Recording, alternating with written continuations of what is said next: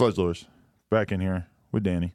Yo. Feeling good. I was just decorating a Christmas tree, and I ended up with a bunch of glitter all over me. I feel like a cheap Las Vegas prostitute. You look great. I'm attracted to shiny things naturally. It's a bold move to bring in a Christmas tree here. In 2020, to openly declare your admiration for Christmas. Well, we might tuck a menorah away in the corner as well. We've got Josh here, right? Who, as far as I know, is the only certified Jewish man. I think Lush is actually on the list as well, but he's trying to stay low-key in case, you know, what happens. Lush is, okay. I look at Lush, meth head is his first group association. And a lot of people don't know that Jews can be meth heads. I don't believe it. I mean, yeah, it's probably pretty unpopular, but I mean... I thought he was Mexican. I mean, he claims to have like 8 different ethnicities, and he gets kind of irritated when we will refer to him as a Jew, because he's like, being Jewish is like a tiny part of the tapestry that is Lush, I guess. That's just anti-Semitic of him. Yeah, own your Judaism, right? We got the Christmas tree up, though, and it looks great. Yeah, do you feel like Christmas trees actually kind of change your mood a little bit? Because if that was ever going to be a chance, it's not happening in my house because the cats crawl up the tree, knock all the ornaments over, threaten its stability. They seem like they might just break the entire thing. And they do most of this at night when my girl's already asleep, and I've got that last hour or two at the end of the day, and I'm just watching these cats fuck this tree up. How many cats do you have? 2, and I think we're going to euthanize them. Here's what you do. You have a pool. You throw one in the pool to make an example to the other. Next time it scales up that tree and takes a swat at the star, it's going swimming. If we were to throw a cat in the pool, though, would the cat die? I mean, he would like explode into a rage of hissing, but I don't know, because there's no way that he could be like coordinated enough to like swim out, right? And keep in mind, I would never do this. I'm just trying to like predict what would happen. There's a fine line between giving a cat a bath and drowning it in your swimming pool. I think you'd be able to plead the former if somebody came after you. I was just giving Mittens a bath. The question is what kind of forensics they would do if there is a kitten-related death. Because if that cat dies in the swimming pool, all you got to do is bring him back in the crib. Well, A, you could just throw him in the trash, realistically, because nobody's coming. But if forensics does show up, you could say, he drowned in the bathtub, Your Honor, officer, whoever it may be. The judge might show up to your house. We don't really know. But, yeah, that would be pretty horrific. I could never hurt a cat in a million years, for the record. I had a bad relationship with cats. One of them swatted me in the face when I was younger. My cat, Christmas. Her name was Christmas. What age? 4 years old. One time I was talking to a hot chick at Union Square, and she told me that she had a little scar on her face. I asked her what was up with that. She said the cat jumped around the corner and scraped the fuck out of her as a young girl. The same thing happened to me, and I hated cats for about 18 years. I mean, I had a pool, and I was getting close, you know. I always had my eye on Christmas. Like, one day, bitch. Really? So you were tempted to torture her your whole life? Not torture. It would have been a quick death. You know, you're familiar with the Scott Peterson trial? No. Scott Peterson, Lacey Peterson? Who's that? Well, he killed his baby mama who was still pregnant and made cement shoes for her and threw her into the San Francisco Bay. Wow. Something similar might have crossed my mind with regard to Christmas, the cat. But I remember when I was, I think, 20 years old, I was all stoned one afternoon, laying on the floor of my parents' house. They were gone. And Christmas came over and kneaded my chest a little bit and then lovingly crawled onto my lap.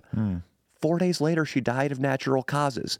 And it was like her and I forgave each other in that moment. Well, it is kind of like your cat gets a lot nicer when he's closer to dying. Tony was pretty sweet when he was on his deathbed. Tony, your beloved cat of youth? The white cat who died. Well, I wouldn't say youth. He died at like 18, but... And now these 2 new ones, they're pieces of shit. They're far from death, and they're basically the Grinches. Well, they're having Grinches of your Christmas. They're having a terrible effect on Lennon because she's getting like super allergic to them. It's fucking up her whole life. Dude, just invite me over, dude. You don't have to say anything more. I know the drill. I know what to do with these things. Okay, but when you were saying that, though, it did make me think about how I used to torture slugs and other bugs when I was a kid. That was nothing to me, that I would just dump salt all over a slug.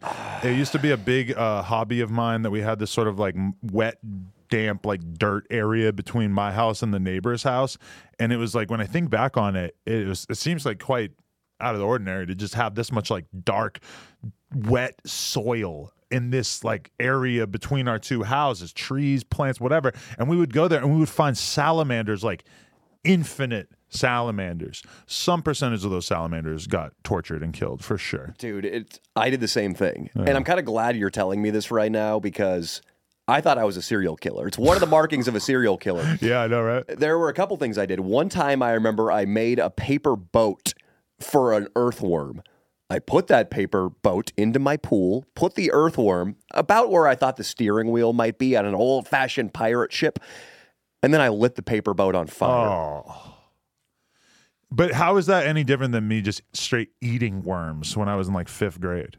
Which I did. Yeah. And I was judged by the school as a result. And I'm not sure what I thought was going to happen. They judged you in the sense that they said, this boy is retarded. I remember and that's the difference. I was like 11 in 5th grade and I had a bad reputation in school because I was eating worms on the playground one day. And then all of a sudden you're like, that's 11. All of a sudden one day I'm 13. I've got a dick. It functions. I mean, it functioned before, but I'm actually trying to use it all of a sudden. So you're fucking the worms before you eat them. Right. Well, I'm trying to kiss girls and shit like that. And then all of a sudden, this shit that I did in 5th grade gets brought up. Now, the sexual marketplace when you were in junior high is very easily swayed by misinformation. Yeah. Let's say. The girl who had the reputation that she had herpes when we were in 7th grade, no, it wasn't 7th grade. It was like 9th or 10th grade.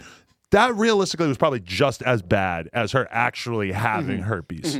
Worse. And especially because when you're 15, you're going to go get a fucking STD test. Yes. You're going to come into school to prove you don't have an STD. Somehow I don't think that's going to really go over so well. Crystal Welliver in my middle school, Louis Pasteur. Well, what is it about girls named Crystal? Because I had some straight whores in my school named Crystal. It's not bad. It's a stripper name, but it wasn't a stripper name. It was her Christian birth certificate fucking name.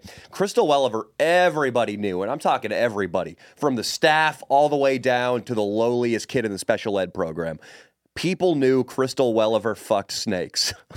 What the fuck? That was the rumor? Dude, there was the little student news program that would come on. We're announcing today that there's going to be coleslaw and pizza for lunch in the big auditorium. She had that job. And one day when she popped up on the screen, just everybody in the class rolled up a piece of paper into the shape of a serpent and mimicked putting it into their vagina. Wow. Just everybody heard that she put a boa constrictor up her twat, and that was it. Wow. That was it for Crystal. And so you have no reason to believe that it was actually true, though? I never heard of one concrete piece of evidence. But doesn't that help you understand the world that we live in now, where it's like a constant battle to try to figure out what's true and what's not true? Like, yeah. I'll give you an example, is that I don't know how closely you've been following, and I'm not trying to get off of the immature school topic, but the other day, I click on Twitter on like Saturday. I see an article that says that Iran had basically gotten rid of their morality police. Now, anybody who knows about the protests that are going on in Iran, it's basically a bunch of women who want to remove their head scarves and let their hair flow freely.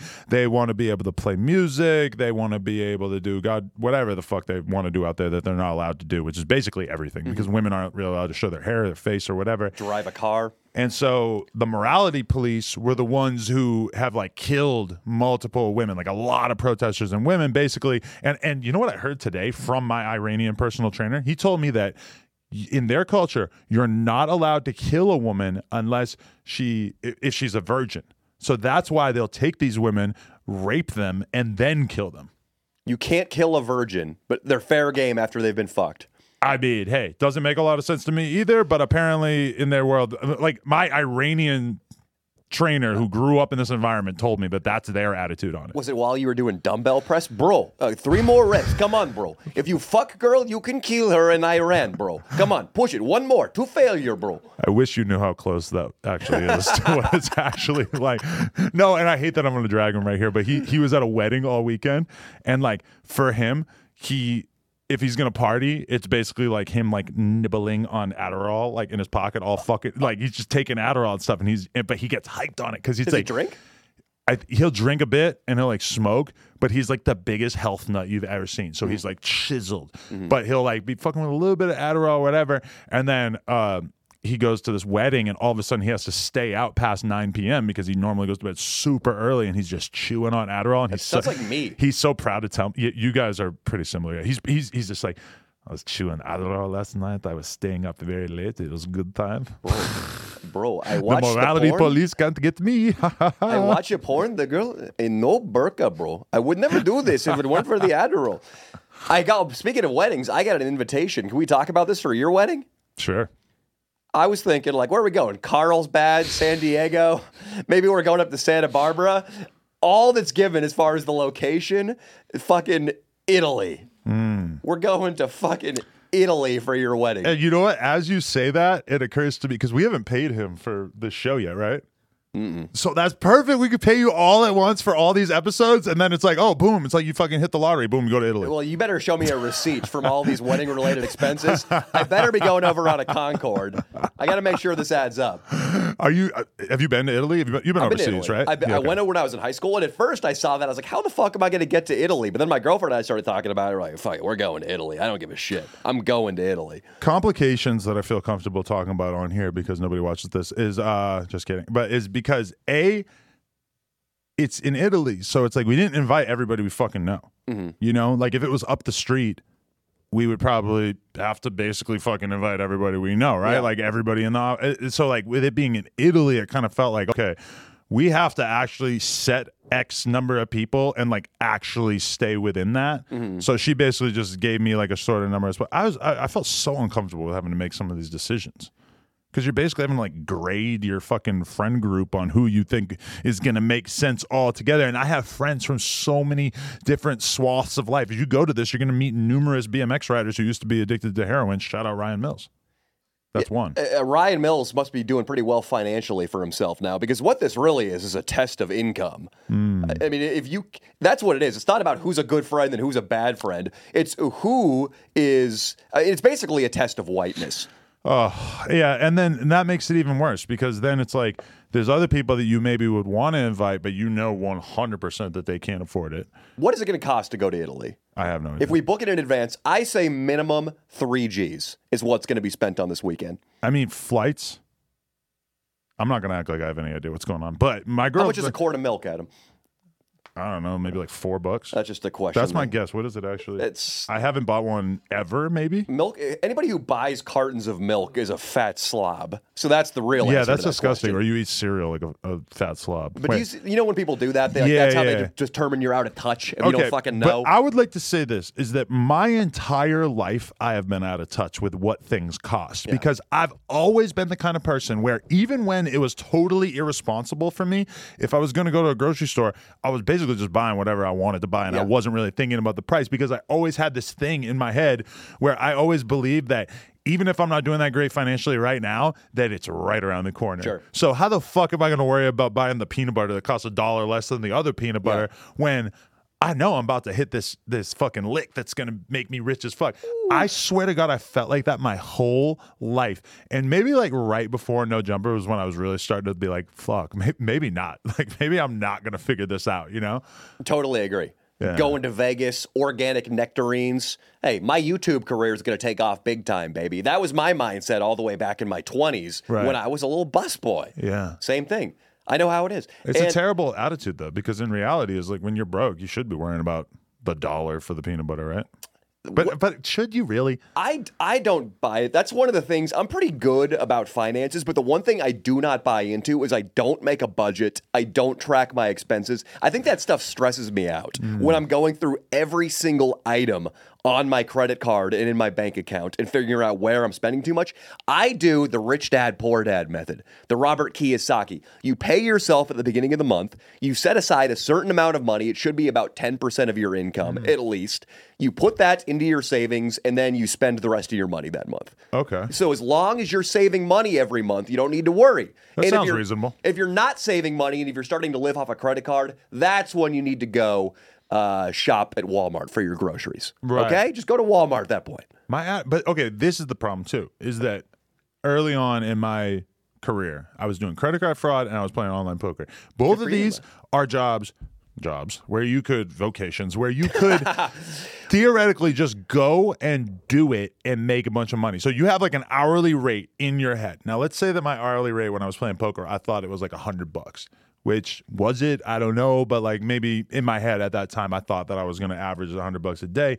So, you know, or $100 an hour. So by that same logic, maybe it takes me an hour to like really go through the grocery store's website and figure out which the cheapest peanut butter is and which, like, you know, oh, maybe I could buy, salmon instead of chicken this week because they have this big sale or whatever. Like, that sounds like it could take me an hour. And it sounds like it would maybe save me, like, I don't know, for the week, maybe like $10-$20, like something like that, if I like find like all good deals.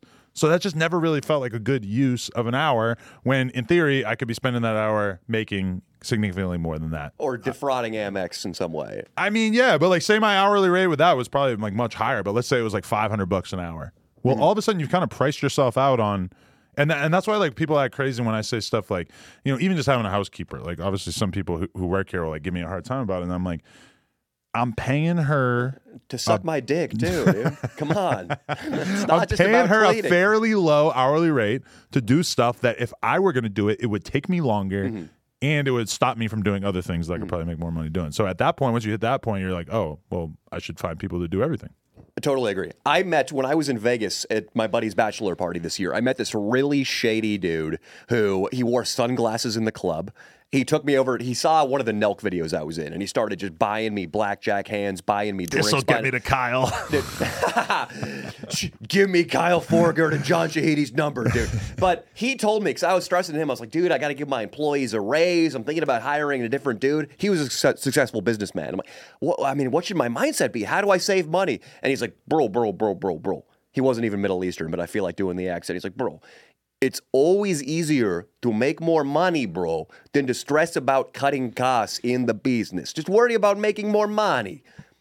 Maybe he was Russian after all. I mean, you do go through those like phases where it's just like if we've all seen it, where like you're seeing it with Twitter, like over the past few months, where it's like they were making money. Well, they weren't even really making money, but you look at Facebook or Amazon, whatever, they're like bringing in shitloads of employees. They're just building out this infrastructure. And then at a certain point, you start to look at it and you're like, oh, well, maybe I should cut down on some costs, you know? And like so many of these businesses just run unchecked for such long periods of time. And it's like that with YouTube, where you're almost like better off if you just have like a slow grind into becoming successful, because I've seen so many people blow up too fast and just absolutely fucking ruin it because they just don't know how to like hold on to what they have. YouTube in particular, because you know YouTube, you can, not naming anybody in particular, have less than zero talent and somehow be getting 1 million views a video. Like if you go into Walmart and you tell the security guards to fuck off and you vlog it, there's a chance that video could hit 1 million views and you could be the next it boy on the platform making absurd amounts of money. But okay, let's do this. How about this, Danny? Let's talk about this. So the YouTube vlogosphere, when we look at it, and this is like, I would hate for you to do this to me with like Joe Rogan, but I'm going to look at your videos and compare them to a Steve Will Do It, rest in peace, who now exists on Rumble, or a Salim, or a fucking Danny Duncan, or whatever. You have like a whole prototype for this thing of like dudes who do weekly or bi-weekly vlogs, whatever, and they're like super high production quality, and they're young, and they're hanging out with hot chicks, and they're doing like all this stuff. Do you watch some of that content and think like, how do I get to that level? Because like when you watch these Nelk Boys videos, etc., you know, it's just it kind of does stand out to me as an older guy that it's like, oh, this is a young guy thing. Like being like an 18, 19-year-old kid, I watched this Danny Duncan video. I think I talked about it on here, where he's rolling around on these tiny little motorcycles. He's got a homie who's a black midget. And it's just like, oh, like you're a young, handsome guy with a ton of energy, and you've completely curated your entire life to basically like be good for making content. How do you look at these new waves of different content creators? Do I get self-conscious that I might have aged out I might be too old for the genre? It's just like because you, I think, in some ways kind of define yourself as like a comedian versus, or making specifically funny videos, where some of those guys, and they do the pranks and everything. So they are actually very similar to you, but it's like there's something different about it because it's more just like fun, like cool lifestyle stuff. Like I don't think you would ever have like a 3-minute montage of you going to the club in your video, whereas that's like pretty standard in the Nelk Boy videos, even though it's like a pop-up for Happy Dad or whatever, right? Or if you went to the club, it would be funny. It wouldn't be like, yeah, we're just having a blast. And let's face it, I'd be getting way more pussy than those guys. Oh, yeah. Of course. When I look at YouTube, sometimes it would be easy to get frustrated that like, hey, here's this 22-year-old kid who he fucking put on a security vest and pretended he was security in Target, and he's driving a Porsche. It would be easy for me to hate on that. I look at guys more on the comedian side of YouTube, like Shane Gillis, like Tim Dillon, who are my age and older, and like, okay, those are the audiences I want to tap into. I want to do stuff that their fan base, college kids, a guy who's 32 22 years old working at a bank would appreciate. And maybe that's a smaller audience right now. I'm very optimistic, though. I'm like you when you were buying prime rib at Whole Foods when you were still a credit card scammer. But see, I always think it's going to be bigger, that's and I part stay of why. optimistic. That's part of why I wasn't paying attention to the prices, because I didn't have expensive taste in anything. It was like, I'm talking about peanut butter, because that was probably like the expensive thing I was buying. I was buying like, 2 pounds of chicken breasts and fucking some rice and some peanut butter and some rice cakes. Like, I just didn't even know about any of the nice shit. I didn't even know about designer clothing, I swear to God, until I was like late 20s. Like, if you told me there was a $1,000 shirt at the Gucci store in the mall, I would have been like, $1,000? Are you fucking serious? I wouldn't even believe it. I didn't know about that until like pretty close to the No Jumper part of my life. Yeah, until you put this hoodie. I saw the $2,000 Chanel shirt you wore to the studio today. I keep rocking this. Somebody sent me this in the mail, and I just keep rocking it. How do you feel about my mission to not buy any clothes for all of 2023? I don't know if I believe it. The guys who work with Nelk, this new brand Trailer Park just popped up, and they keep sending me stuff, which it sometimes Is that a clothing brand? It rubs me the wrong way. So I'm like, you guys think I'm just a billboard? You think you could just buy me off with a free hoodie or a hat that you ship out periodically? But then I opened their newest package, scoffing while I opened it, like, oh, these fucks, what do they got for me this time? And I unrolled the sweatshirt, and I was like, fuck, that's a cool sweatshirt. And I'm probably going to be wearing that for at least 4 videos now. I support that, but and it's just free merch people send me out. Yeah. But how about me? I think I only ever got one full send pack in the mail. I feel like I only got one, and I never got it again. They don't like you as much as they like me. Apparently, I got 3. They go in there and like fucking erase my name on the mailing list. You did something they didn't like. It probably had something to do with Nick Fuentes. They're distancing It was themselves. a long time before that. Yeah. I don't know. No, but I love the Nelk Boys, and I love seeing what they're doing. But it is kind of like that with the podcast thing too, where there's definitely been times where I watched one of their interviews that I also did the interview, and I was like, not to be cocky, but I feel like I asked better questions. Mm-hmm. In certain ones. I'm just going to throw it out there. Like, but then you look at the view count, and you're like, oh, they did 4 times as many views as me. Mm-hmm. And, but I get it, because it's like my idea of a good question might not be the idea of a good question from them, and it's like, in large part, especially when I've seen them interview rappers and stuff, a lot of the questions are kind of like, surface level stuff. It's not like digging super deep, because realistically their audience doesn't want them to dig super deep. But if I did that exact same interview, the fans would feel very differently. And also, that's kind of why they are getting a lot of rapper interviews too, is because, if you're the baby, you probably want kind of like a softer interview. You don't want to be interviewed by the guy who knows every single thing that was in the gossip cycle over and over and over. And then also, like, I felt the same way when I seen Logan Paul come out. His podcast got a lot better over the years, but at first, definitely left some room for improvement. Some room for improvement was needed, but I'm looking at it and I'm like, they're fucking killing it with the views. At the end of the day, this is one thing you have to remember with podcasting. The fame level of the narrator is pretty much the biggest thing. Joe Rogan has the biggest podcast in large part because he's basically like the most famous fucking guy on earth. Yeah, Nelk can do no wrong. They can take 6 months off of uploading, put out a video, 6 million views, bam, right back to their old levels. The thing that we can't change or help is just that your likability is kind of like the X factor that determines your success in everything. Now, there's a lot of things that go along with that. Like if you're The Rock, okay, well, he has the likability thing 100%. He gets all these movie roles because of that, etc. But if The Rock had a bad controversy, that we could imagine that sort of just shriveling up and disappearing right away. I mean, we've kind of seen that happen with Kanye, where it's just like his worth to the mainstream is just kind of dissolving right in front of our eyes. It was a little bit more than a misstep or a text message he sent out in 2010. Missteps. Many missteps, many hooded anti-Semitic missteps. And just when you think it's going to slow down, it just seems to get worse. Because there was a lot of times like, okay, the slavery with a choice thing. I mean, Kanye went quiet after that for a while, right? Like, we really didn't hear shit from him for a long time after that. And it made sense because it's like, oh, like you could just assume that his ambassadors and his advisors were going to try to get him out of the public eye. And now, I mean, it doesn't really seem like there's anybody to advocate for that. I don't know. I feel bad for the poor guy. He's going to be, what's the next step? He's clearly going insane, right? Is he going to be homeless? Say that's Is he going to be institutionalized? See, that I said that the other day, and I got a lot of pushback in the group chat where I said, my opinion, based on the way that Kanye's career seems to be going, is that he's going to be imprisoned or broke within like a year or two. And I know that sounds crazy, But I just say that based on the fact that he does not seem to be doing anything to move his career in the right direction. He doesn't seem to be doing anything productive. Clothing, music, all the things that he used to do to make money. Doesn't seem like those are happening. And then, look at my kid out there. Aww. Bye, Parker. But that doesn't seem like it's happening. And then, meanwhile, it feels like he's still probably burning cash just as fast as he was before. And he just went through this crazy-ass divorce, which granted he had a prenup, but he's going to be spending a lot of money on security and child support, all this kind of stuff. I mean, I don't know. I would love to think that there's something that could just snap back in place in his head where he was just like, you know what?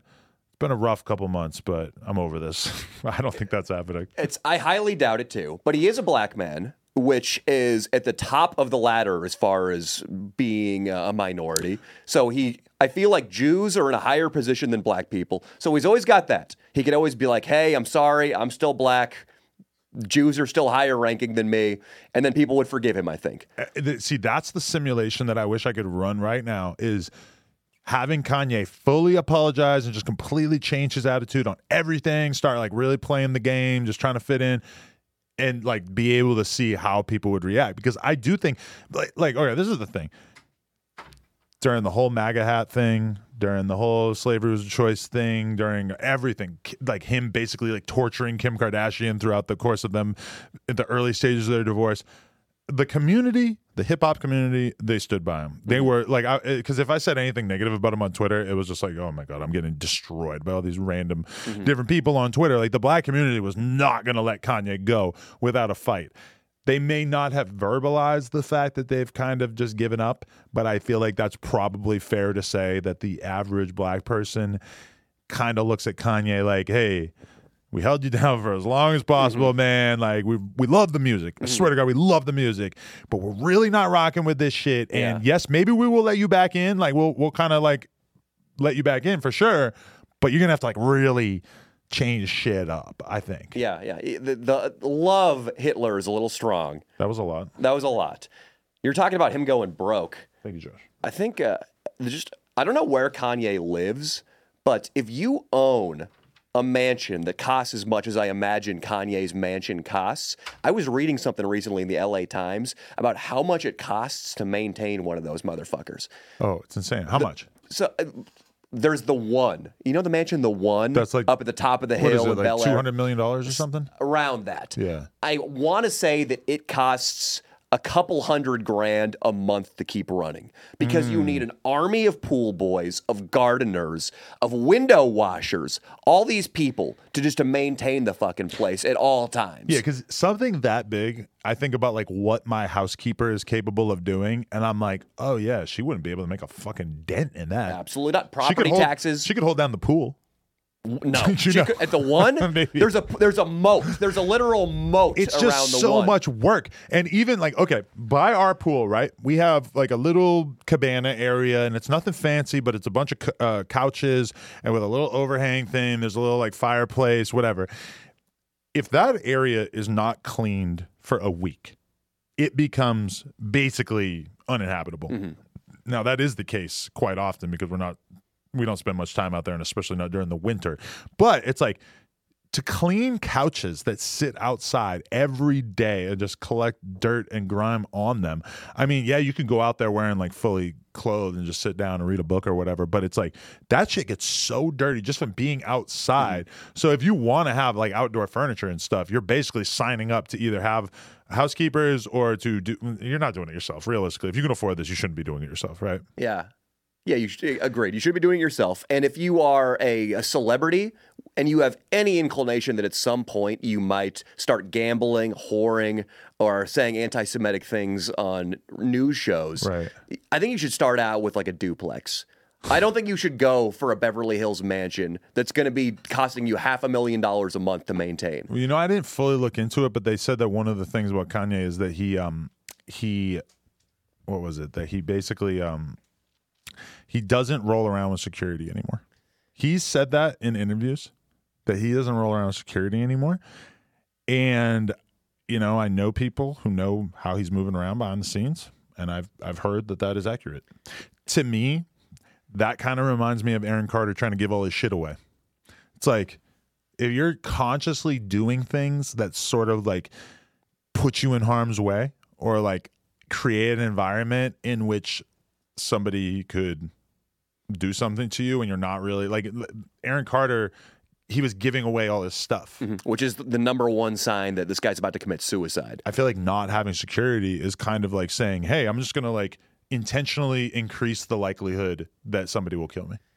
Basically, he's committed a metaphorical suicide with his career. Well, but clearly, he has some sort of death wish. And he's running around with Nick Fuentes, too. So it's like, okay, put a fucking target on your head. Every Antifa, crazy-ass liberal in L.A. is going to probably want to kill you, too, right? Yeah, he came into my girlfriend's restaurant, Kanye, and he was just charging his phone. Not even the table he demanded to sit at, he loves to be seen, was in the foyer of the restaurant. It's not even back on the patio or deep in the restaurant, a little bit private. It's where everybody filters through to get to the place where they're going to eat sushi.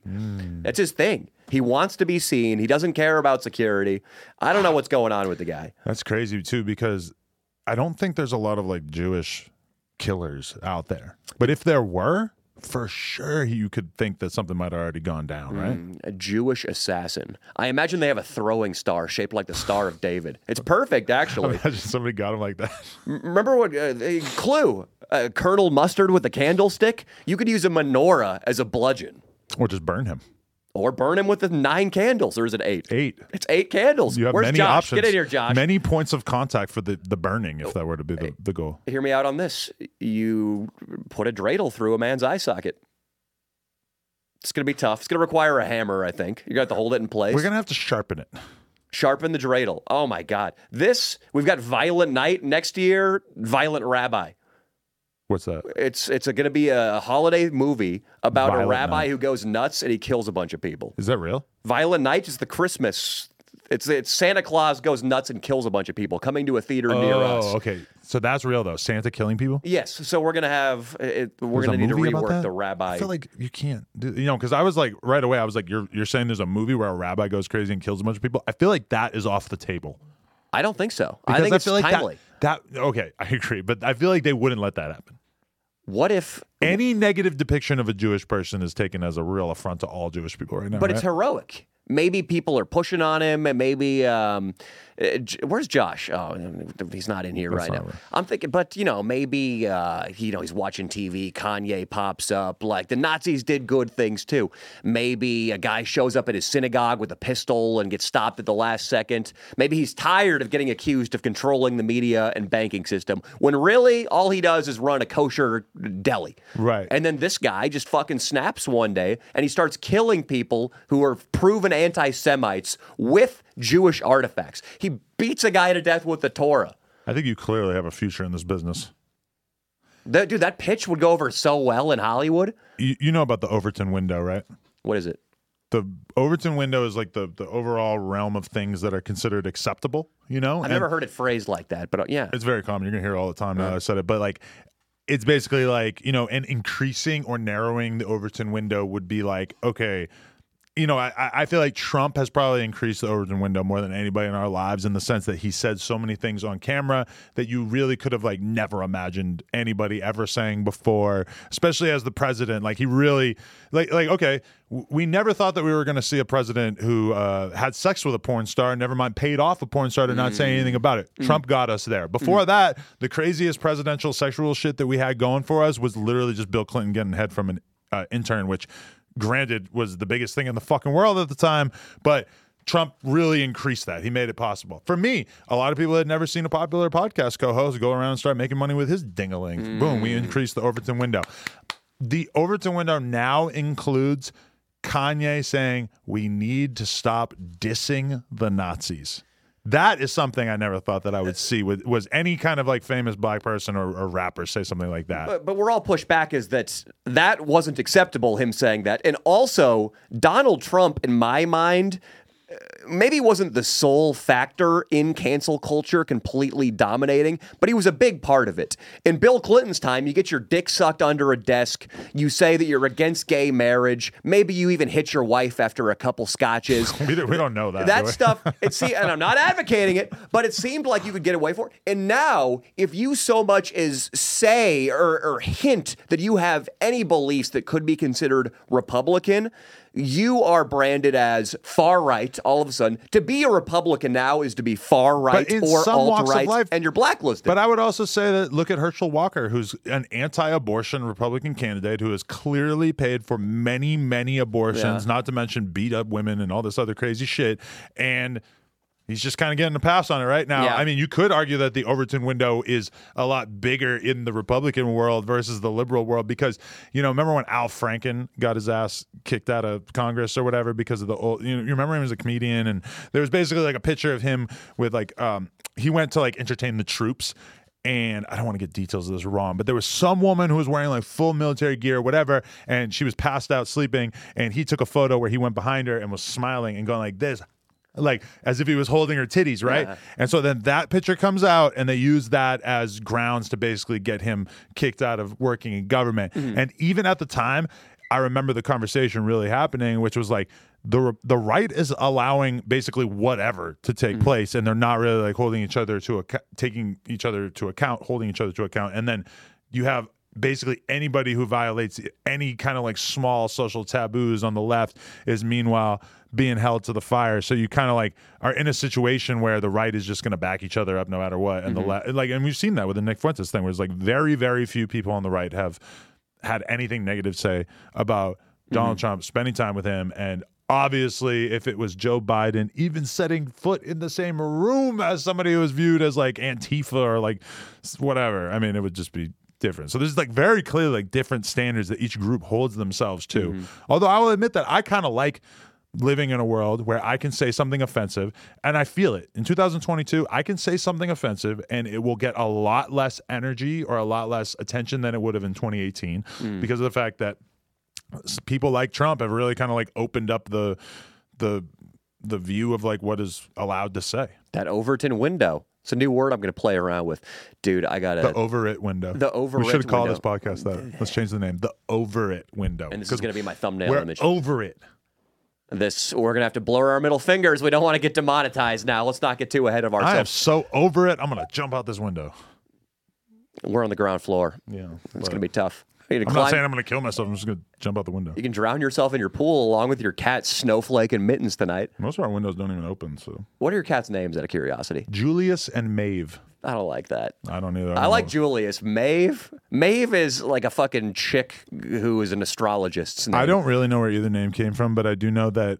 Oh no, Josh's kids picked out the name. Actually, that's not Josh, but Josh's kids picked out the name. Let's give the duty to another set of kids next time. Yeah. Or just me, better. Well, yet. we might just not have these cats anymore. I spent like 6 months falling in love with them, and then they're going. Yeah, it's time for a pillowcase and a nice little bath. But I told my girl, I'm like, that's a good thing about me having all these fans of the podcast and shit is I could just give the cats to one of them, assume that they're good people because they listen to the podcast. Is that true? I don't know. No. But then from time to time, I'll follow this guy on Instagram. Boom, he's sending me cat updates and stuff. He's letting me know he's got my cat. He's just an extended member of my family. I'm into that. Yeah, I would say them listening to this podcast is an indicator that they're not good people and they shouldn't be trusted with animals. Well, the beginning part of this podcast was basically a tutorial on how to drown a cat and get away with it.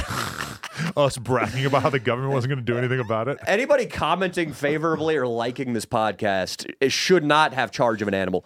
I got some shit to show you and tell you about from this weekend. I would love to, but first I just want to ask you how you feel about the episode that came out last week, which is actually the same. It came out like 2 hours before we're filming this, where we interviewed Destiny.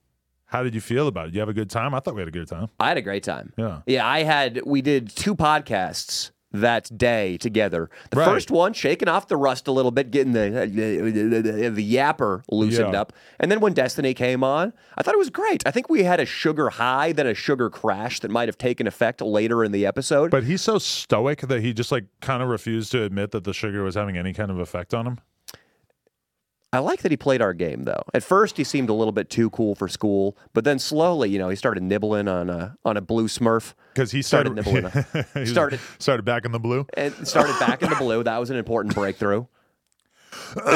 And then, sorry, take one drag of your clove cigarette, not marijuana. What the fuck is that? Okay, he did the poop talk. I thought that was important. That was important. Yeah. We talked about poop, and he went with it, and he acknowledged that he doesn't normally get into that because his content is a little bit more highbrow, but he acknowledged that the poop content was cool. And then what I really liked was at the end, you could tell that he was like dying to ask me all these questions about sex. Just as like, oh, I'm talking to a person who has like a lot of data about what it's like sleeping with a lot of different women. And he just sort of realized like, oh, like, I could ask him sort of like empirical data-driven questions, which I was very happy to be involved with that. Although we probably could have got further with it. You guys had a good talk. What I wanted to ask him, and which I didn't, and I sort of regretted not asking him, I wanted to know what his sexual plans were for that week. I wanted to know what he had lined up, where he was going to have sex with it, and what kind of sex he was going to have. I don't know if he would have let us in on the full list of what he had planned, but when you think about it, he said that he's been in trouble for cheating even within the context of his open relationship. Yeah. So, I mean, maybe that's like a specific girl that his girl said that she didn't like him hooking up with and he still did it, or just he didn't tell her about a specific girl or whatever. I mean, it feels good knowing that because that's a real sign that like intelligentsia pussy really exists. Because he's not exactly, you know, LeBron James or anything. He's like a pretty small white dude with a big old brain on him. And apparently the women are flocking to him, which is nice to know. Yeah. That hey, you could be a shrimpy little guy. All you got to do is get really, really smart, and they're coming. And also famous on the internet, I guess. It's nice to know, isn't it? I think we already knew that. I tell people, a guy was in my Patreon live stream You recently. get rich, smart, and famous, and they fuck you. Absolutely. Or damn it. Basically rich or famous, one of the two will work. But it's nice because women have the cop out. Like women can solve all their problems instantly by marrying rich. Right. Men can solve all their problems instantly by getting rich. And you always have that to fall back on. You can do it, well, I guess the one is a little bit more admirable than the other, getting rich as a man. But yeah, it's the great eraser. It's the great equalizer, And knowing that he got married to like a super hot 22-year-old little streamer anime chick. Yeah, She's pretty hot. Yeah, and I think he was probably cleared to fuck because I listened to one of his shows and he said as long as he's on the road, that's when he does most of his fucking. So it was probably maybe there was an orgy even after we got done interviewing him. He had a long day here. And he seems like he has the work ethic. You know, he holds it down on stream for 10 hours a day. Oh, dude. So even if he was doing podcasts for like 10 hours, I'm sure he had a couple hours of fucking. But see, that those are the things I would like to know about Destiny is like, if you meet up with someone to sleep together, how long are we talking? Because he's on stream for 10 hours. I do like hour-long podcasts. I'm just wondering, like, do you go for length even when you're like having this sort of one-on-one encounter? For me, a lot of my hookups are anonymous and at truck stops, so it's brief. For him, do you think there's this really overbearing intellectual angle? Like, do you think he's reading from Nietzsche while he's making love to these women? I don't think so, but I feel like what's more likely is that he enters into this like animalistic state where his eyes just become completely white and he just enters like Dragon Slayer, Wolverine, fucking rage mode, Destiny. Like when I have memories of having sex on meth and just being fully like gone for hours, just like just fucking. I figure that's like his normal sexual experience. A lot of noises. It's just a full animal, yeah. And do you think this would be really corny, but it's possible? Do you think he has a sign-off line or a climax line, better yet, that involves the word destiny? Like, I'm about to give you a pearl necklace. It is your destiny. Oh! No, he goes, now who's got a girl's name? As soon as he nuts. That is a common refrain from his fans. He Destiny's says it really a girl name. sassy and flips his hair back and He's just sort of got trots away. I would love that. I hear a lot of stories about YouTubers making girls watch their content as the YouTuber fucks the girl. I hear those stories. I've heard that, yes. I know a couple of people who have done it as a joke, gotten blown to their videos, but I've heard recently about a creator who will like only fuck girls doggy style while both of them watch his newest video, which is so That's amazing. funny. Are you talking about Bryce Hall? I don't think so. The other day I was talking to a girl who told me that she hung out with Bryce Hall and that the first thing that he did was put on his new YouTube video and be like, check this out, it's super funny. And then she told me he put on like other videos too, like older videos. And I was like, that's amazing. Dude, imagine, and granted, a Bryce Hall vlog is a lot shorter than a podcast, but imagine having a girl over and being like, we're watching the new Sledgelords.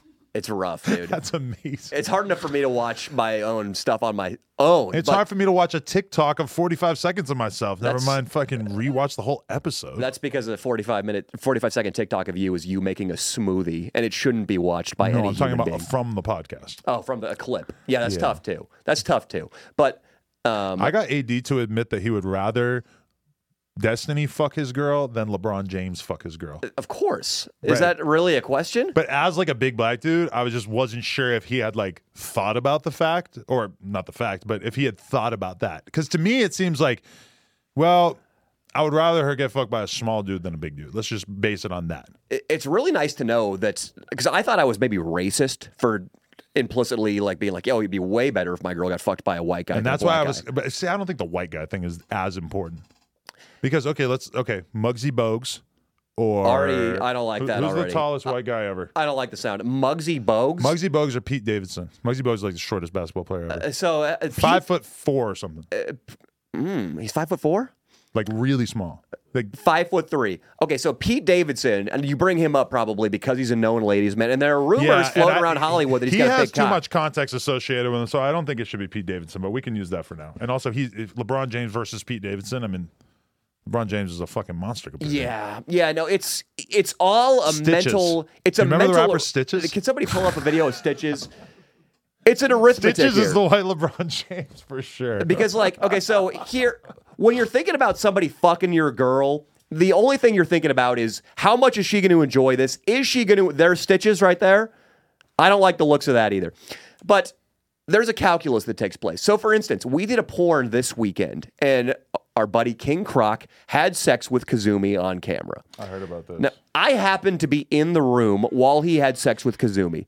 And it was the most... I just want... Ah! Oh, it switched to a famous Dex song. I'm going to take that as a notice. What you going to do with it? We're not going to talk about Stitches. Okay, keep going. I watched this man...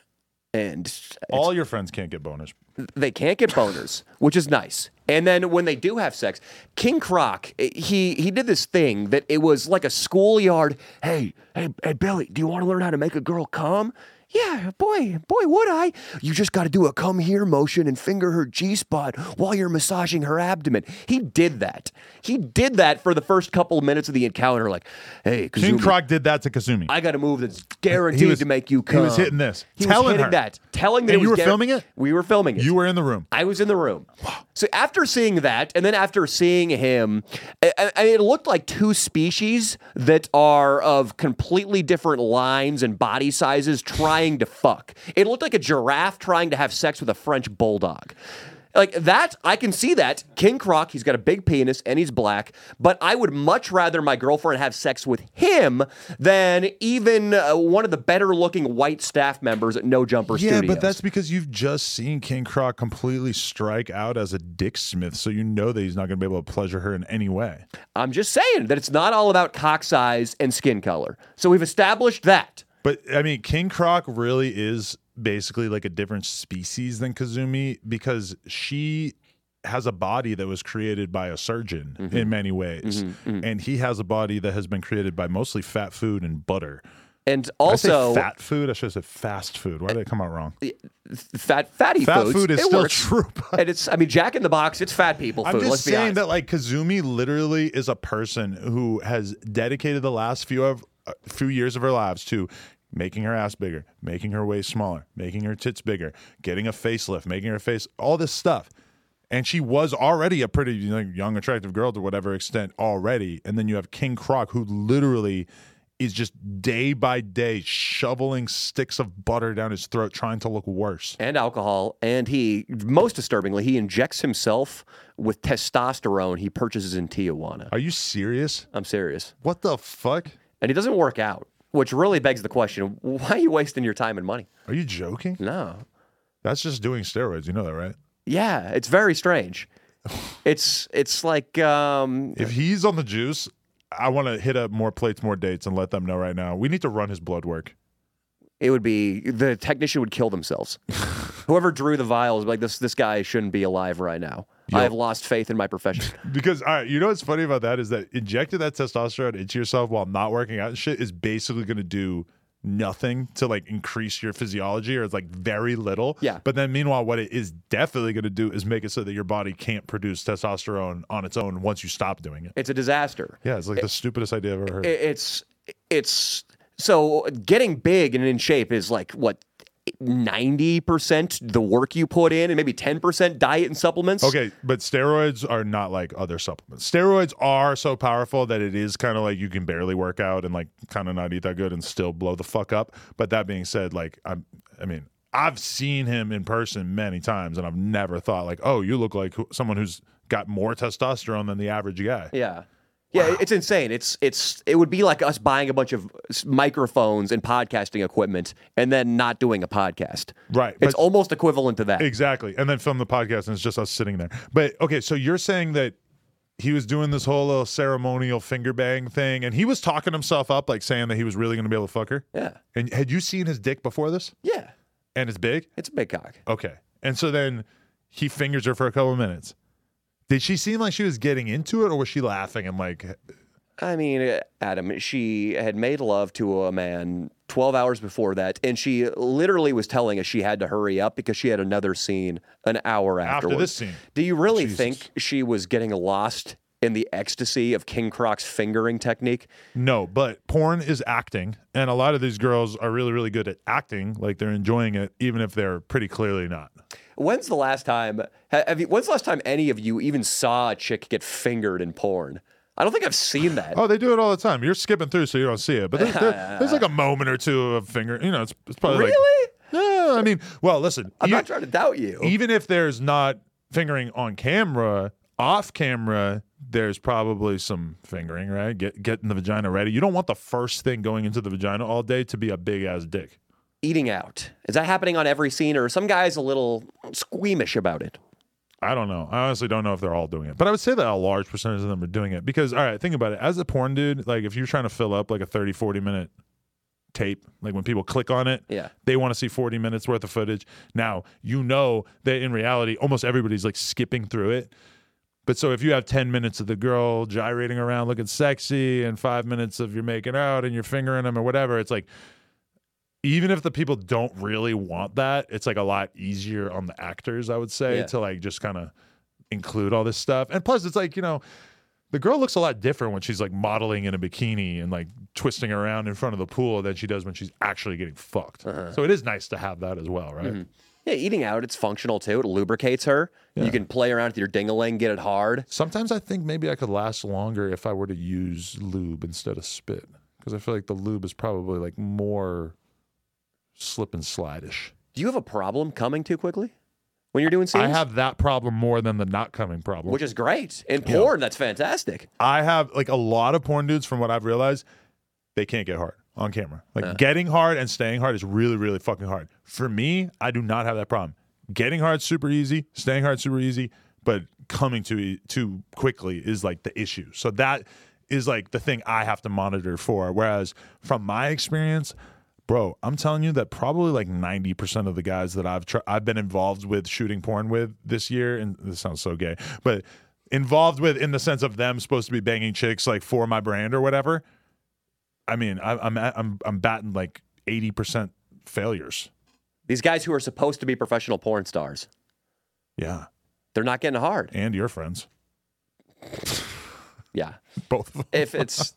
If any of my friends are outperforming your flock, that's really, really sad. I'm just saying, like, I've just, like, when you told me that about King Croc, like, 10 years ago when I didn't really know about the business, I would have been surprised. I've gotten to the point now where if you were to tell me, yeah, King Croc got a huge boner, he fucked the shit out of her for 20 minutes and then he nutted on her face, I would have been astonished. Yeah. Because it just feels like most guys, even if they can do that off camera, it's just really hard on camera. And that makes me wonder how bad the dick is that the average girl is getting from the average guy.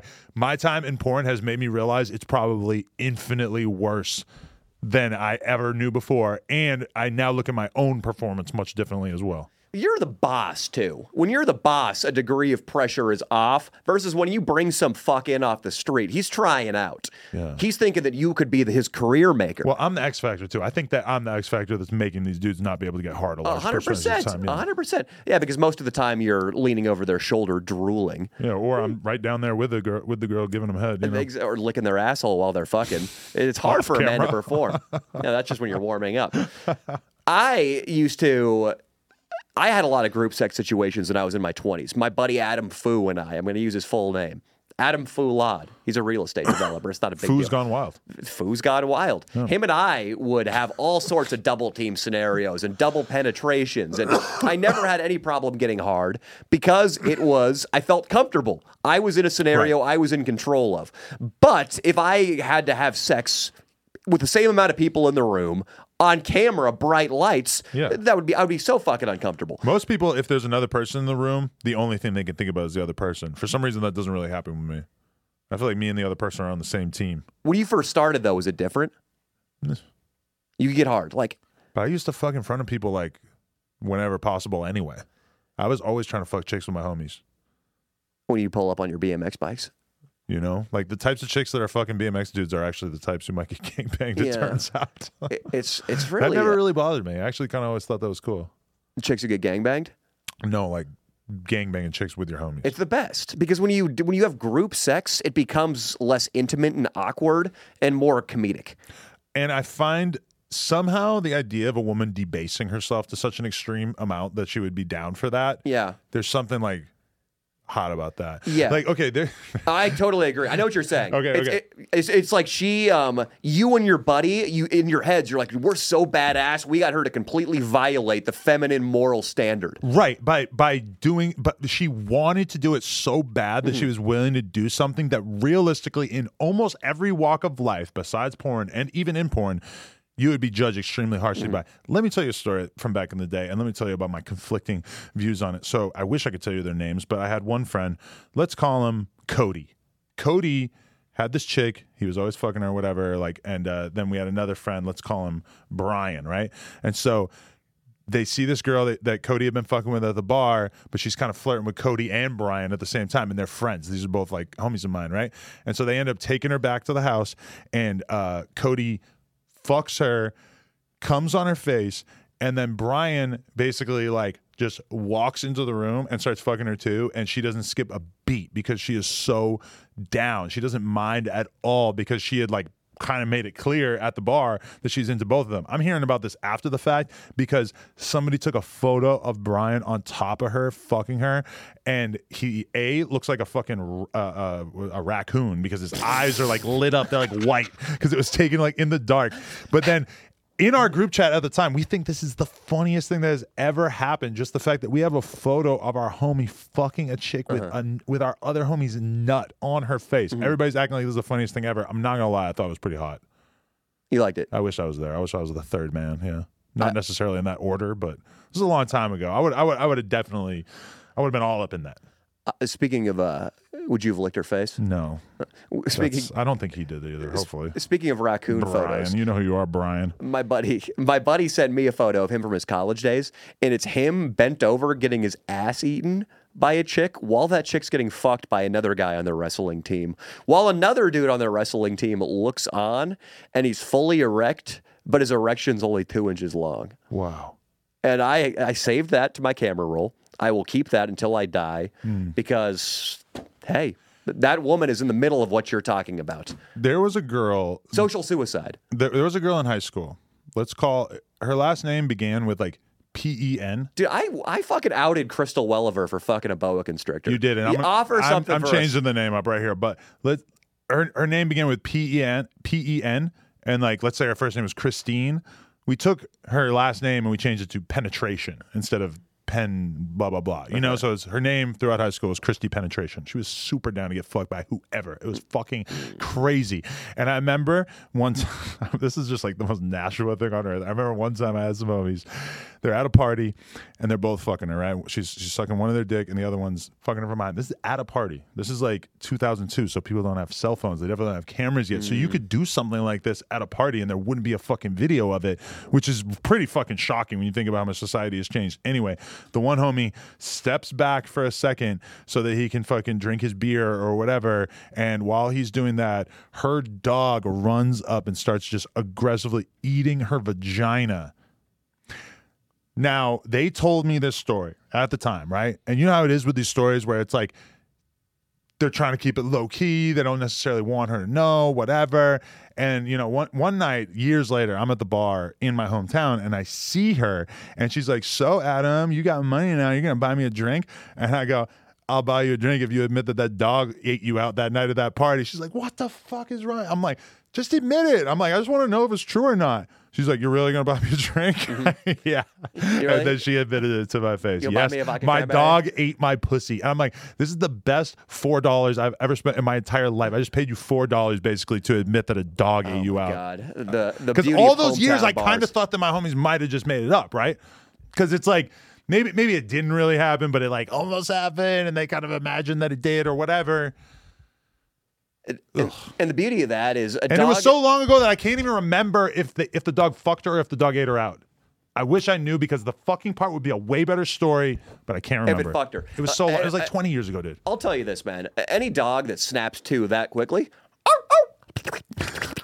that's not the first time that dog's done Shouldn't a dog know not to do that to his owner? Like I don't Unless feel he's like been trained. I don't feel like we have to worry about Ralphie doing that to Lena. Ralphie, your doodle. My doodle. Hopefully not, unless Lena has some extracurricular training activities going on when you're here. And if I walk in on her doing that, Ralphie's dead. she's dead. That's not. Daddy's really going to kill Ralphie. Don't to turn quote this Christmas into Story. a den of bestiality. It's just, you always have to monitor that situation. Somebody told me once that if you ever see a chick on the street with a big old dog, the girl's fucking that dog. You know? And your dog is a pretty big dog. Someone really told you that? Like they Somebody wanted told you. me that. It was this guy, I want to say his name was Casey Ice Cold Uscola, who was like a disgraced MMA fighter who was a real redneck and real drunk all the time. And I think he told me once, it was like 5 a.m., the sun was coming up, and we were getting hammered in a garage. He's like, Daddy, you ever see a girl walking down the street with a Malamute or a Great Dane or a big German Shepherd? She's fucking that canine. Wow. And you know what? That's one thing that Mr. Ice Cold Uscola said that I stand by. You know the way that the Republicans think, or the QAnon people think that the Democrats are all raping children? Yeah. I think the women are all fucking dogs. I am right there with you. And if you disagree with me, cancel culture. I can believe whatever I want. You can. It's your truth, as Oprah would put it. Adam, I want to piss right now, but I got to tell you the story that has to do with dogs, has to do with cancel culture. I was so fucking fired up about this last night. I'm going to take a quick piss because I just took down a large coffee. Danny, okay, I got a fucking tidbit for you, right? Well, hear me out. Look, I'm going to hear you out of me. Let me just tell you this first. Brain's getting This readjusted. is a post on the No Jumper Instagram. It's been out for 4 hours, 84,000 likes. Apparently, people are gravitating toward it. California principal penned suicide note on Facebook detailing strained relationship with his wife before jumping to his death at Disneyland.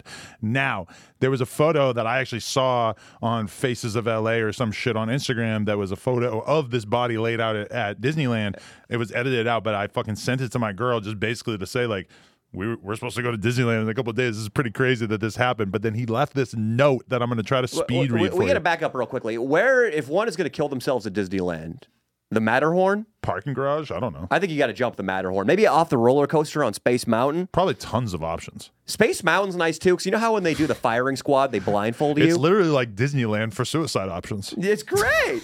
It's beautiful. Okay. Well, listen to what he said, though. Disneyland is Disneyland for pedophiles, for people who want to kill themselves, a lot of things. A lot of things. People who like mice. Chris Christensen, and apparently somebody who works at No Jumper, this was their principal in school. I'm not going to call them out because they're not the most publicly facing employees, but that's fucking insane. He wrote this on Facebook. I hate when people leave this earth with so many unanswered questions, so I hope this provides some insight and perspective. This is my wife, Marlena. Yes, you heard me correctly. Most of you don't know this, but we privately married 3.5 years ago. Marlena and I love and adore each other, and our relationship has been amazing up until recently. Unfortunately, 2 weeks ago, she and I got into a heated argument at home in front of the girls. Tempers were flared, and strong words were exchanged between us. However, never in this exchange did I hit, slap, or hurt Marlena in any manner, nor did I ever touch the girls. I never have, and I never will. And I love the girls like my own, and they know that, as is everybody else who truly knows me. Unfortunately, Marlena's anger got the best of her that night, and she called the police, which landed me in jail that night. Yes, me, a man who has never hit or harmed anyone in his life. I think it's safe to say that Marlena truly regrets making that call because the events of that night have completely unraveled both of our lives. I am on the brink of losing my job. I am out on administrative leave until my case is resolved. However, the legal system is extremely flawed, especially against men, and it's sickening how quickly and easily an innocent man can be thrown in jail based on zero evidence or proof. In fact, take a look at the attached screenshots of Marlena's message to my friends about the matter. She too had no intention on having that night come this far. She knows I would never hurt her or the girls, and she too has been trying to clear my name with little success. Again, the legal system is deeply flawed, to say the least. So here I am writing my final Facebook post. All of you, I need you to all know that a gentle, kind, loving, and sincerely good man has been destroyed by one unfortunate night. It really is unfortunate. This is not me. This is not something I ever thought would happen to me. With all of this said, I have truly loved educating and leading thousands of students and families as a principal in FVSD for the past 21 years. I have made so many wonderful connections with families over the years, and those who know me closely know how much I care for my students, staff, and families. Please remember me for all the good I brought to the world of education. To all my musician friends, blah, blah, blah. There's so much more I want to say, but I'm going to spend the rest of today reaching out to those closest to me to let them know how much I love them. This is not an ideal way to go out, but at least I get a chance to say some final words to those who love and adore. Take care, everyone. Please, please, please be kind to one another. Treat each other with kindness and grace. There's too much anger in the world, and people need to start treating each other better. What I've showed you above is prime example of how anger can really have a long-lasting, extremely damaging effect on a person's life. All I got to say about that is that is the most polite suicide note ever, and never at any moment did he even show any anger to the woman who apparently made false allegations that have apparently ruined his life. And I also want to say that he takes care to mention that he never hurt his kids. Mm-hmm. So maybe that was part of the allegation, was that he abused the children as well. Because you can imagine how that is played out. Like, they're taking him away from his kids and his wife, and it's going to take months and months. And I don't know though, bro. Like, you killed yourself when you have children. That's a lot. My favorite thing was that he takes time to thank his musician buddies. I want to thank Fishbone on the wash tub, Moo Moo on the triangle. He sounds like he's retiring. He would have gone down the list. He sounds like he's retiring from a gig that he had for a while, when in reality he fucking killed himself in front of a shitload of normal fucking people walking around. Here's what I think, dude. I think it's symbolic of a lot of what's wrong with America. He kills himself at Disneyland, which screams to me a man who refuses to grow up. And granted, this is a fucked up situation. He's being accused of, at the very least, domestic violence, maybe something involving the molesting or harming of children. Right. But dude, things are going to go wrong in your life, and you can't just climb up a fake papier-mâché Matterhorn and jump every time that happens. And he said in that post, he said, see attached screenshots. Now, I didn't see the screenshots because they didn't screenshot that on the No Jumper post. But, bro, let's say worst case scenario, that happened to me, that my girl made some kind of insane fake allegation against me. I mean, you're going to be all right. Yeah. Like, it's going to suck. You're going to have like a really bad year. Probably you should separate from this woman and no longer have anything to do with her. Realistically, if she would lie about this one time, she might lie about it again. Yes, a lot of your friends probably are going to write you off in the short term, and maybe at some point some of them are going to come around and some aren't. We've all been canceled to varying degrees. Now, granted, this is like a much more extreme version of canceling than most people ever have to deal with. But is it really? No. You're not even a fucking public figure. You're a school principal. Exactly. You divorce this lady, you hopefully get some sort of custody of the kids, and you go one school district over and start anew. There's a couple thousand people on Earth who know who you are. Less. For him? We don't even consider YouTubers like successful at all until they have hundreds and hundreds and hundreds of thousands of subscribers, right?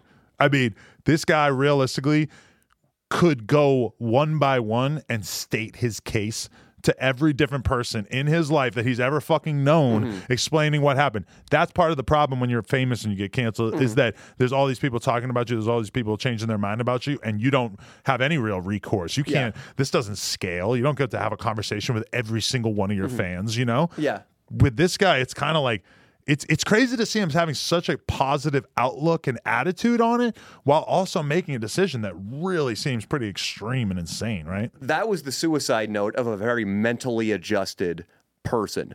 The guy, basically everything he wrote in there, be like, oh, this guy's on the mend. This guy, except for the splattered body at the bottom of the tower at Toontown. And what about the screenshots that he posted there? Why not post those and not kill yourself if they're so incriminating? Why not post those? Let everybody know that you're lying. Maybe. How about this? If you really want to go viral with like making it clear that you're not guilty, make a YouTube video, make a fucking TikTok, and tell the exact story that you just told, minus the killing yourself part. Show all your evidence. It's going to get millions of views, most likely. If I had to guess, a shitload of people are going to be fascinated by this story, the same reason it's viral right now, without you having to kill yourself. I mean, you could have cleared your name in many ways. And if anything, doesn't this kind of do the opposite? Don't you feel like the killing himself thing almost makes it more likely that he was actually guilty and that he figured that if he just did this, then boom, it's like discussion closed. And also, it's like, oh yeah, what was Mr. Wilkinson accused of? Pedophilia. How did he kill himself? He rammed his bumper car into a 5-year-old at Autotopia. Okay, no, he was a pedophile. But you hear about that all the time. There was a guy a couple months ago who fucking jumped off of he was some super rich investor. He jumps off a building. He worked at a hedge fund or some shit. He jumps off a building because he got accused of child molestation. Doesn't that mean you think 100%, oh, he did it? Well, he's guilty as sin. Why the fuck else would he kill himself? Yeah. This guy wrote the incredible Was it the Toys R Us corporate building? I don't know, but the letter, there probably isn't one anymore, right? Didn't they go away? They're gone. But like, think about this. Like, without the letter, he looks 100% guilty. So you throw the letter in there, but I mean, anybody could write a fucking letter. Anybody could, like, we have no reason to believe that letter, right? What are the odds that this woman gets harassed brutally by people all over the world for the next couple months, and then at some point she releases her story, her version of it, and it's totally fucking different than the way he just depicted it? I don't know, maybe. It's possible, but again, she's not a public figure, so how hard can you even harass somebody like this? Oh, yeah, right, but they do it. Like, you could be like a doctor at a fucking hospital and fucking libs of TikTok starts talking about you, and then all of a sudden you're getting harassed like crazy, you know, right or wrong for forever. When I got canceled for the fat phobia stuff, people were calling into my girlfriend's college and trying to get counselors and administrators to kick her out of the school. Yeah, your girlfriend's college is amazing. That's insane. There's like so many layers of separation. My homie's dad was in a documentary basically at one point because he was like a local like court-appointed lawyer, right? And there was like a documentary that came out on Netflix that was basically like, look at how this kid got screwed. His lawyer is fucking garbage. His lawyer let him do this, this, and this. And like, meanwhile, as this documentary comes out, because it's like 20 years after the story or 10 years after the story, his dad is like dying. And meanwhile, my homie and his fucking brothers and sisters are all getting flooded with fucking hate mail based on what his dad did in this documentary from 10, 20 years ago. And then meanwhile, at the same time, his dad's dying of fucking cancer. I'm pretty sure his dad already passed away. Yeah. There's a lot of fucking weird shit that can go on. That's why, like, you got to do everything you can to make sure people don't make a documentary about you if you're involved in like a horrific crime. Imagine what I just drove by the Hammer Museum in Westwood, namesake Hammer family. Army Hammer. Oh, yeah. You think people are still visiting that motherfucker? Because that documentary, pretty damning to the legacy. Yeah, but if anything, when you watch the documentary, you're kind of like, oh, his family didn't really fuck with him and didn't really do much for him. Like, they didn't really have a whole lot to do with him, right? Yeah, they were busy molesting their own women. Well, because they're all a bunch of sick freaks. Yeah, that made the whole family look fucking terrible for sure. But it's gonna be tough, dude. In a liberal LA, like a pink-haired art docent wandering around the Army Hammer Museum, I can't see it. Well, so you know that the dude who just got the situation where he, what's his name, Sam Bankman-Friedman? Yeah, FTX. The FTX dude. His parents are both like very esteemed professors from Stanford or some shit. So it's like, it is pretty crazy to think that you could be a dude who's like in his 20s. You just do this one scam and it completely ruins your entire family's fucking reputation that they've been trying to build for their entire life. Yeah. I heard though that he's already back giving speeches and people are already sort of forgiving him. Yeah, I don't know why they're like just giving him a fucking pass. Because, well, the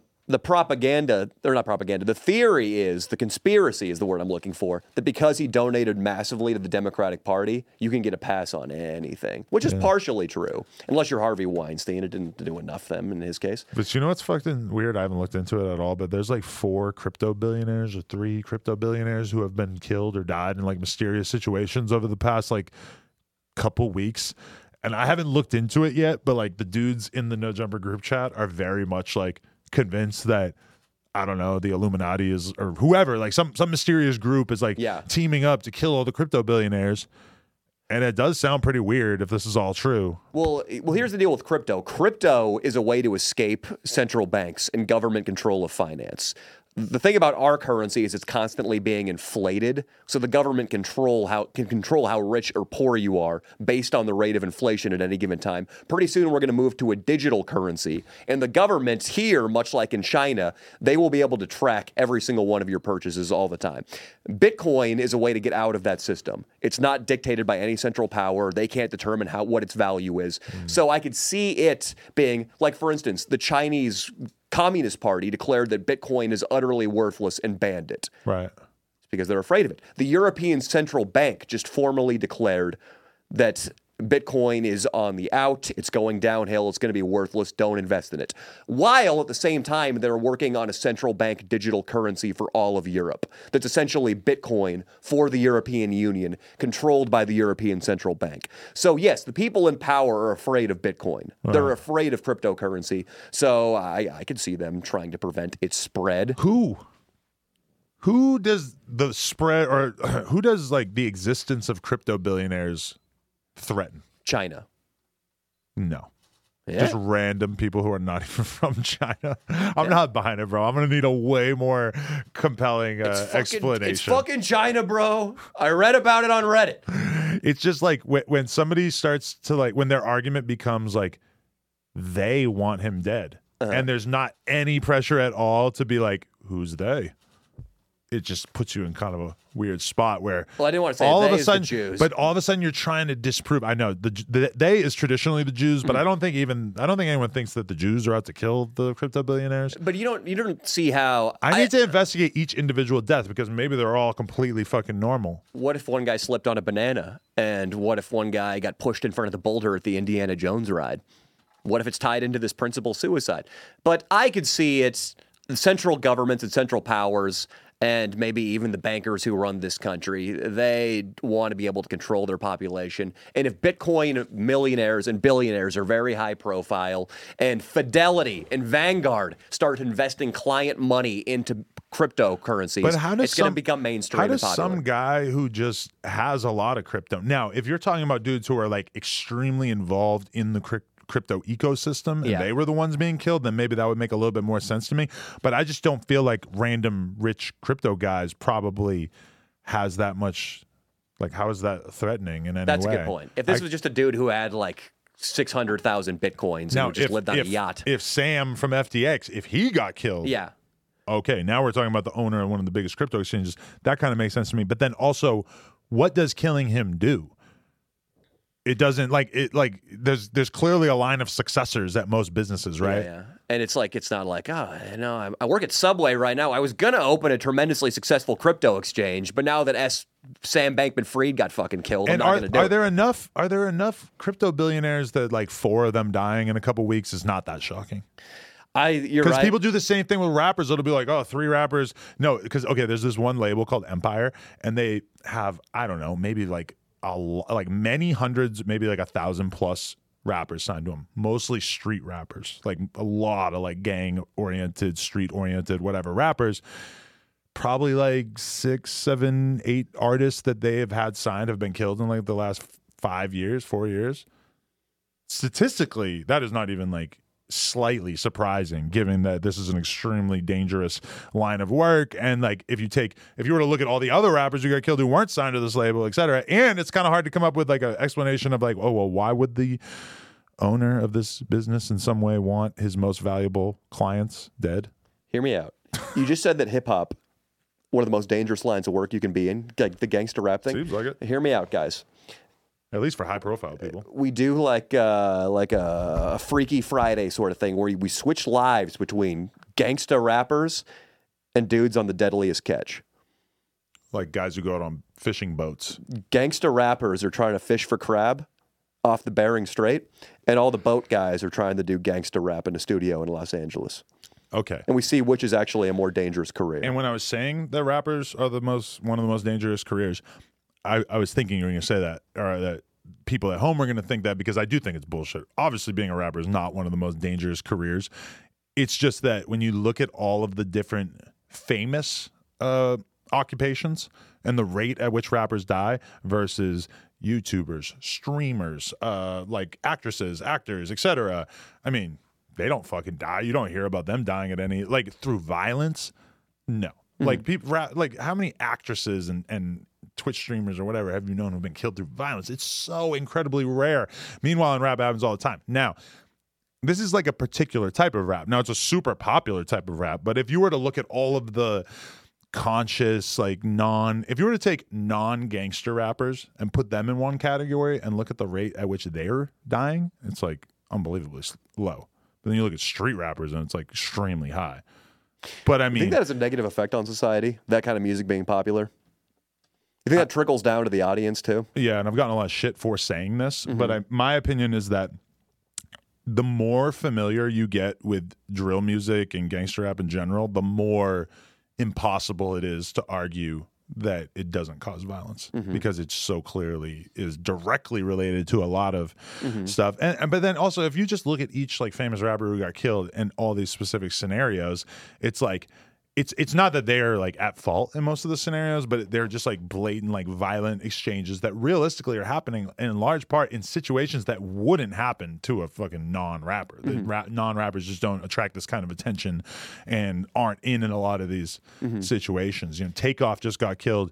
He was in like a fucking dice game with a bunch of dudes who were all holding guns in some fucking private rented out bowling alley or whatever. It's not the craziest situation to put yourself in, but it's definitely a situation that the average like pop star is obviously not putting themselves in. King Von ran up on a dude and started fighting him, and then his friend shot him. I mean, pop stars aren't doing that. Yeah. So like a lot of these examples are situations. Now a lot of them are just targeted assassinations, which again still doesn't really happen in outside rap that much, right? But then the guy who works at Taco Bell, his favorite rapper, goes and mows down one of his rivals, and the guy at Taco Bell decides to punch out his manager that night. It's that trickle-down effect, dude. It's fucking dangerous. Well, I mean, I grew up listening to gangster rap and loving it in large part because it like kind of like justified, or at least was like congruent with my feelings of anger towards the world in general. And then, like, so the gangster rap, if there was a guy who was a Crip and he was talking about mowing down some Bloods, you would take that anger and apply it toward the guy who did, like, a better Smith grind on a 6-stair handrail than you. That kind of thing. Or no, like, I would think Who's your BMX rival? It would be more like I'm the Crip and the ledge is the blood. Oh, wow. So that's very productive. We're shredding the ledge instead of our enemies. Beautiful. Now, I had no enemies. But if I were to, it would have been a great way to avoid the whole violence aspect, right? Yeah. And you would do a drive-by, quote unquote, on a gap in the San Fernando Valley. I'm gonna do a drive-by on this handrail. Bam, dude. I'm actually curious, like, who your fucking rivals were at the skate park or the BMX scene, and like why? Like, what could this guy do? Did he have a better gyro on his bike than you? But it wasn't competitive like that. You know what? All right, this might be a good spot to end on. But you've seen Kids, the movie? God damn it, Danny, you need to see Kids. Kids by Harmony Korine. Okay, what happens in? Amazing movie. It's basically just like the life of a lot of young skater kids who are living in New York in like 95, I think, 94. Like, it was just like what the lifestyle was like at that time. And there's a really amazing like storyline to it, which is basically like, you're going to have to watch it. But in this movie, when you see like this culture of what it was to be, and it's such an incredible document to like understand skateboarding at that time, I think too. I skated in the 90s, so I love that. You would love this. Yeah, I can't believe you don't know about it, but because it was so controversial and so big at the time. But when did it come out? 96, I think. So that was a pretty quick retrospective on the skating scene. Like, because I just remember my mom seeing it when I was in like 6th grade and being like insanely upset because it was so fucked up, and that like my mom was like really upset about it. But anyway, there's a thing that Harmony Korine said when I was watching this documentary about his career on Vice that came out the other day, and he was talking about that movie, and he was saying that in the 90s, there was a real desire as a skater kid or just as a young person in general that you just wanted to disappear. It wasn't like it is today where everybody wants to be famous. Everybody wants to make content. Everybody wants to be a YouTuber. A lot of these skater kids, when you actually look at like how they live their lives, what were they doing? They were hanging out, smoking weed, trying to get laid, chilling at the park in New York, working on their skating. But it's not like they're like filming. They're not like skating in the way that kids are these days, where like trying to get sponsored and shit like that. Like trying to get an iPhone clip. They wanted to disappear. That's how Harmony Korine put it, and I thought that was a brilliant way of describing it. Because when I think about how my mentality was throughout my teens, my mind was not on like making something of myself through my hobby at all. My goal was to like move to a fucking city, and just like it took years and years for me to get into the idea of like, no, I'm gonna have like a creative input or output that is gonna influence the world, and that's gonna be how I define myself. I think that there was very much like a 90s attitude where you didn't want to stand out and you just wanted to blend in and disappear and just be able to like escape your parents and just do your own thing. And that's something that I feel is like extremely uncommon with this new generation now. How you've changed. I've changed, but society has changed. Now you don't have a private moment. You're TikToking as you take a shit. Yeah, but I feel like I don't put up that much of my private life. I put out these little glimpses that make people feel like they see a ton of it, but in reality, I could be hanging out with my family for like 3-4 days. Yeah, but even that, it's like, then that's me painting a version of myself to the world that is actually occupying this tiny percentage of my time, and I'm monetizing it. But this is not the 90s perspective of, let's just fade away. Let's blend in. Should we even upload this episode? Let's go 90s. Certainly no TikTok clips. We can't blur anything. But the people who were successful throughout that time period were the people who realized what the game was going to be in the future. When you look at Blink-182, Blink-182 were super controversial because they had the gall to try to make catchy pop hit records at a time where it was like really uncool to try to be that. And I remember like thinking that they were fucking losers when I was in high school because it felt like they were trying too hard to make hits and shit. And now when you look at it, it's like, oh yeah, Blink-182 knew exactly what the fuck they were doing. They realized that ultimately the shit was all going to be a competition, and that, you know, if you fucking win the competition, you can just monetize it for the rest of your fucking life. Yeah, they still imagine what they're getting paid to go to a festival now in 2022. But because they were ahead of the curve, and they even had Tom DeLonge and Mark Hoppus were cute, good-looking guys.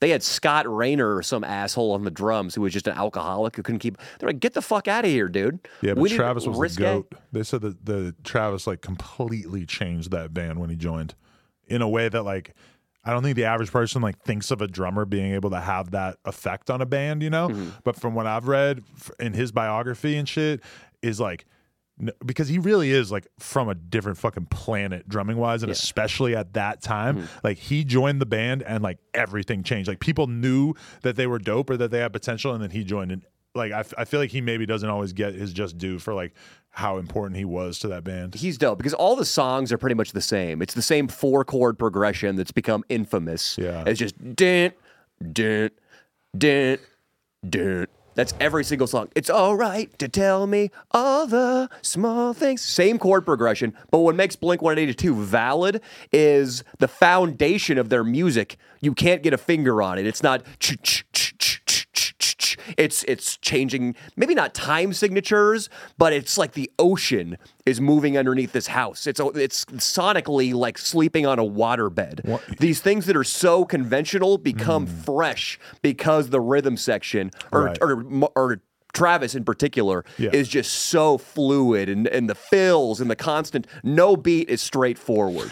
I would listen to Enema of the State today because I just keep putting on like classic punk albums because and indie whatever, because I want to have stuff that has a good vibe that my kid will appreciate, and I don't want to have like music videos on because then she's just gonna sit there and watch the music video. But if it's just an album cover, she'll stop staring at it after like 30 seconds. But I noticed that like, did she try to suck on the screen when Enema of the State album cover came up? No, but she looks at it and she says, "Fat tits on that thing." She goes, makeup.